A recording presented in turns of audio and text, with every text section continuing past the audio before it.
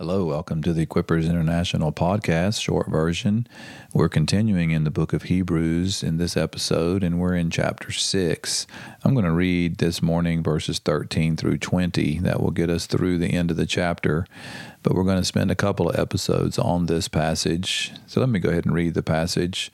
In verse 13, "For when God made the promise to Abraham, since he could swear by no one greater, he swore by himself, saying, I will surely bless you, and will surely multiply you. And so, having patiently waited, he obtained the promise. For men swear by one greater than themselves, and with them an oath given as a confirmation is an end of every dispute. In the same way, God, desiring even more to show to the heirs of the promise the unchangeableness of his purpose, interposed an oath, so that by two unchangeable things in which it is impossible for God to lie, we who have taken refuge would have strong encouragement to take hold of the hope set before us. This hope we have as an anchor of the soul, a hope both sure and steadfast, and one which enters within the veil, where Jesus has entered as a forerunner for us, having become a high priest forever, according to the order of Melchizedek." Well, this is a great passage of Scripture, and I'm just sitting this morning with this passage and with our journey through the book of Hebrews, and I'm really full of a lot of emotion and a lot of reflection as we journey through the book of Hebrews and how I'm experiencing this process, and also where I am physically in my own journey right now. I'm in America. We just traveled from Italy, and we've arrived here a day ago, and we're starting a 5-week time in America connecting with our children and with our family and loved ones. And so this morning's episode, I think, is going to have a little bit of a different flavor. I'm just sensing that as I've sat before the Lord for the last couple of hours and meditating on this passage. But I do want to make some comments about the passage and just share some practical things with you in this episode that I hope will be an encouragement to you.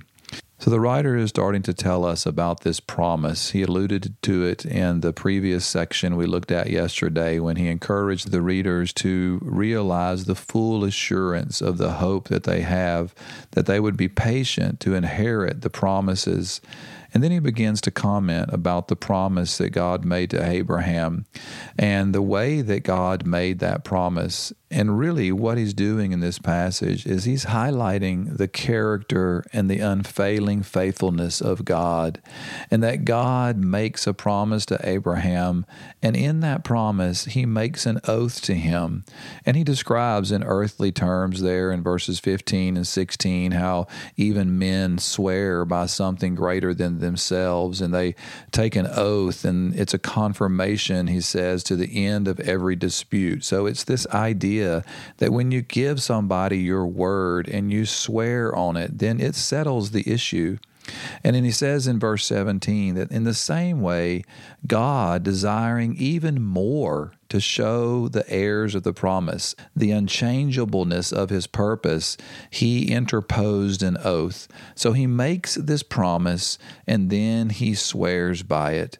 So he says that by two unchangeable things, the promise and the oath, that we would have great encouragement to take hold of the hope set before us. And he says that this hope that we have is an anchor for our soul.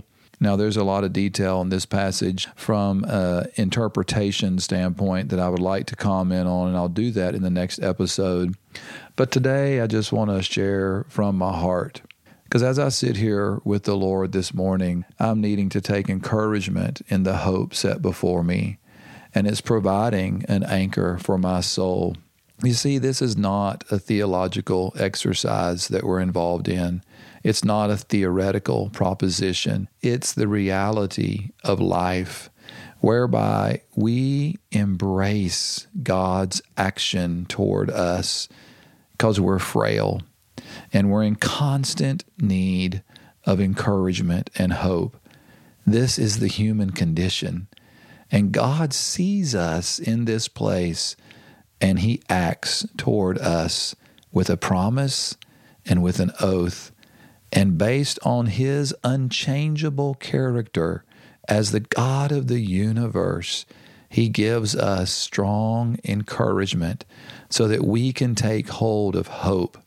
You see, because I sit here this morning after arriving in America, I come to visit an aging mother who's in a nursing home because of strokes that she suffered 3 years ago.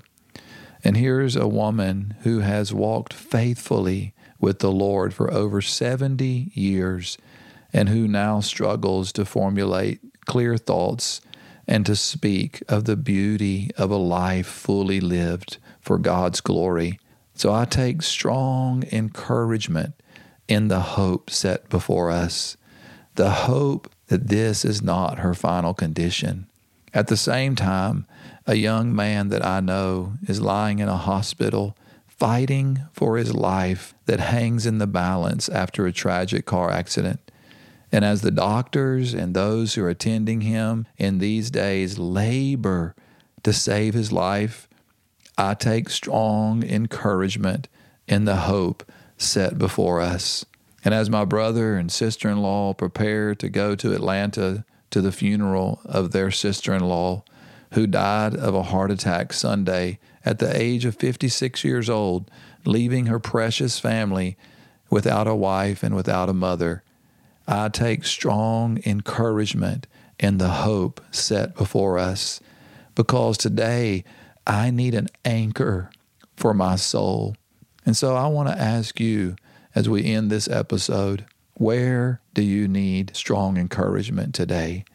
Where does your soul need an anchor?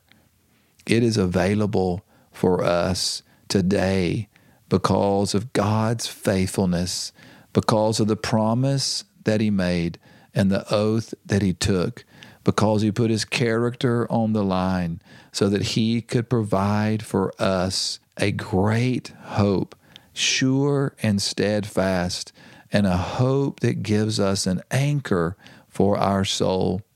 So today, I encourage you with a great encouragement to take hold of the hope set before you and allow it to provide the grounding and the anchor that your soul needs for whatever you're facing today. So be strong and courageous and love Jesus more.